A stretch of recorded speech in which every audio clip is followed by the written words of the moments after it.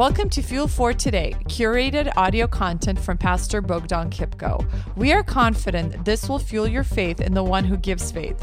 If you have breath in your lungs, God has a plan for your life, a plan that is far better, bigger, and immensely more than anything you have ever imagined.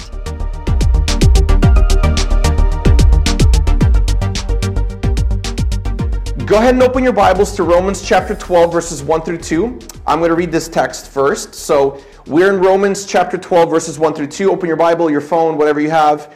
And I have the text here on the screen.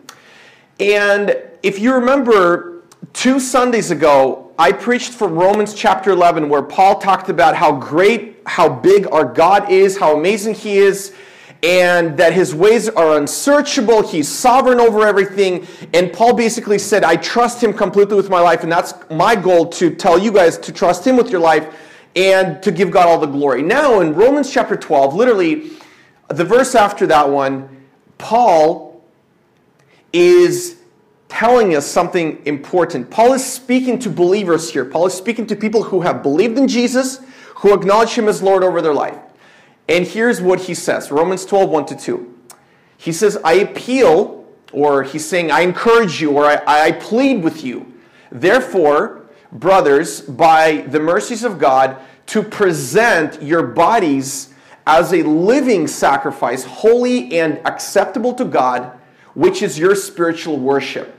Do not be conformed to this world, but be transformed by the renewal of your mind, that by testing you may discern what is the will of God, what is good and acceptable and perfect. Now, I want to title this message, Saved to Serve. That if you are somebody who acknowledges Jesus as Lord, you are saved to serve. And I want to begin this message with a story. So, some time ago, my wife and I had an opportunity to fly overseas. And if you've ever flown anywhere, and if you've made a connecting flight at another airport, you can probably sympathize with me how stressful that can be. Because you hope that your first flight will get there on time, then you hope you have enough time to grab a cup of coffee or whatever, and then get to your next flight. Doesn't always happen that way. And if you've ever booked airline tickets, you know that when you look at a connecting flight, you always see, what is my connection time? You usually see and say, oh, it's an hour and 30 minutes I have before my next flight. Sometimes you might have to be in the airport overnight. And so my wife and I, flying overseas to a different country, and we have a connecting flight. And as we're flying out, our first flight leaves incredibly late. So my wife and I are already stressed that we're not going to make our connecting flight, because our connecting flight only gives us an hour and 30 minutes.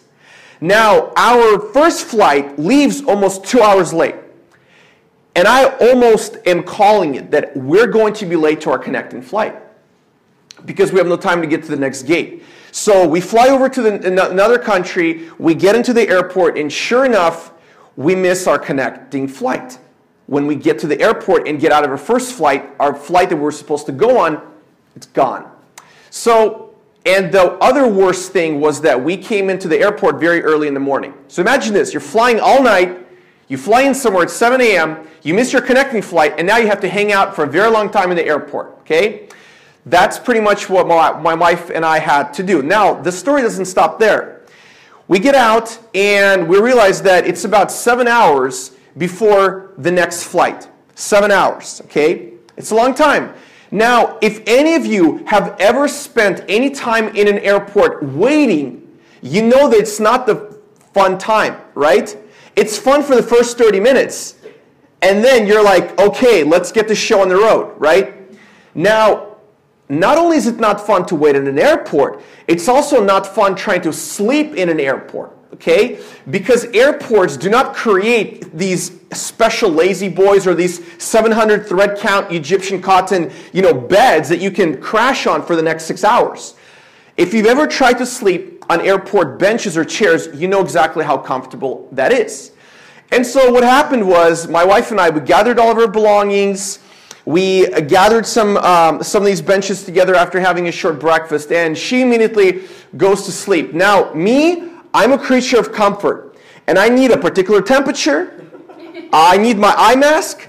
And I need the bed to be a certain softness. None of that which was available to me. So my wife is more patient. She just falls asleep and she's relaxed and sleeping. So what's the natural thing that I start doing? Well, I go on Facebook, okay? Browse Facebook for a little bit. Okay, that's boring. Let's blog a little bit. I blogged a little bit. Okay, I'm over it. Try to sleep for 30 minutes. And you know how it is to sleep in airports, right? You sleep for 30 minutes and you wake up feeling groggier than you felt before you went to sleep. And you feel so uncomfortable because there's no pillows and you're trying to use your hoodie for a pillow and it doesn't work. Anyway, it's horrible, right? So my wife and I spend the next 6 hours going from groggy to sleepy to awake to irritated to happy to excited to irritated at each other. All these different things. And if you're a couple, if you're married or you have a boyfriend, girlfriend, you probably know exactly what I'm talking about. What happens during those 6 hours. So it's about an hour now before our connecting flight is there so we can get onto it and get on with our trip. And keep in mind, this is a foreign country, which means that I only speak English well, Russian well, and Spanish a little bit, poquito, right? So, and none of these languages were the ones that all the signs were in this particular place. Okay, so it's foreign languages, which we don't understand many of the signs. An hour before our flight, and my wife is like, okay, cool, well, we can't miss our flight now. We gotta start walking towards our gate. I'm like, sure, no problem, let's go do that. So we're walking towards our gate. It's about an hour before our flight. We're kind of irritated that we have to do this all day, but whatever. Our trip is ahead of us. And as I'm walking towards our gate, I look to the left of our gate, and there's like a very nice looking entrance to a really big room.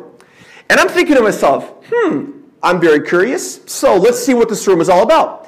I come closer to this room, and it turns out it's a VIP suite, okay? Now, a VIP suite, I thought, of course it's created for me, right? So I need to check out what it's all about. I go into the VIP suite, and as I walk into this room, I'm just mesmerized.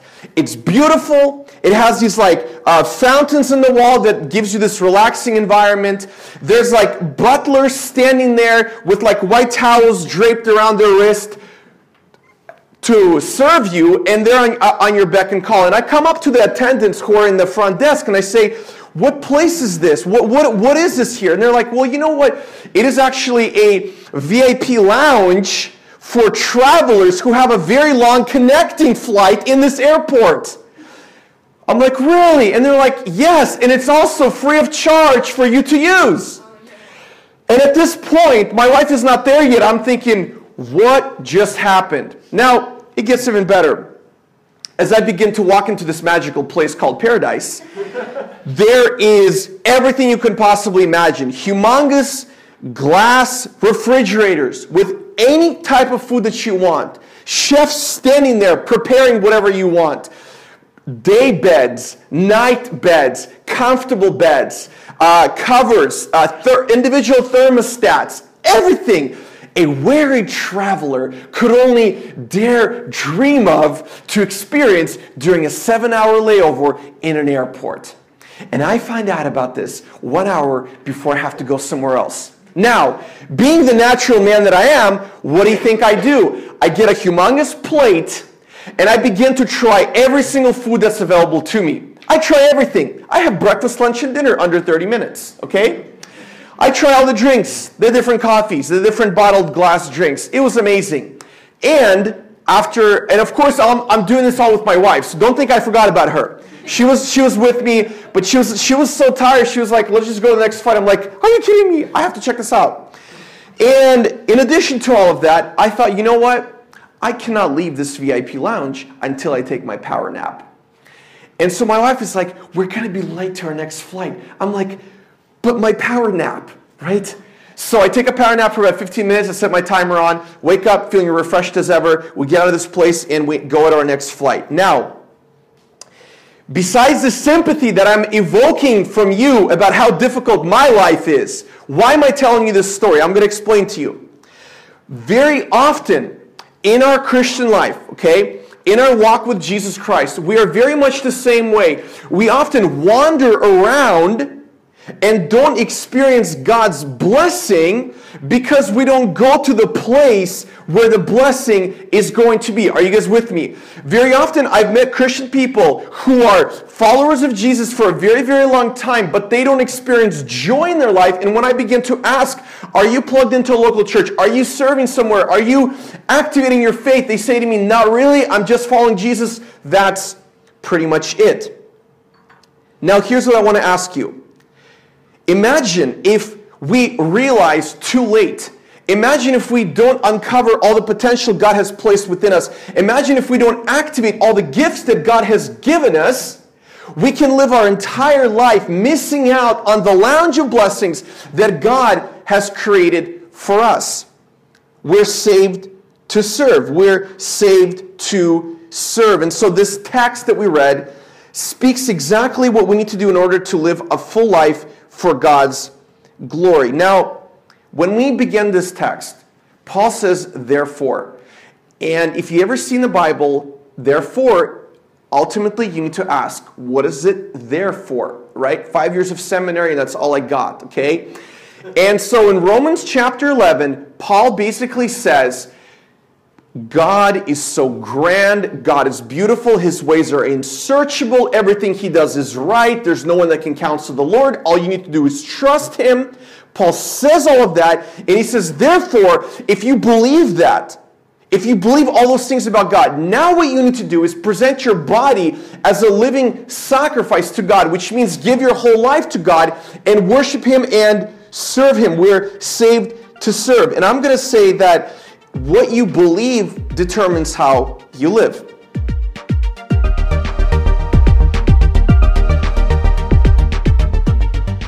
Thank you for listening to this curated audio content from Pastor Bogdan Kipko. We hope that you were encouraged and inspired by this message. Bogdan is personally convinced that whatever fills your mind fuels your life. It is his life goal to help you faithfully follow Jesus. For more information, please visit fuelforlife.tv.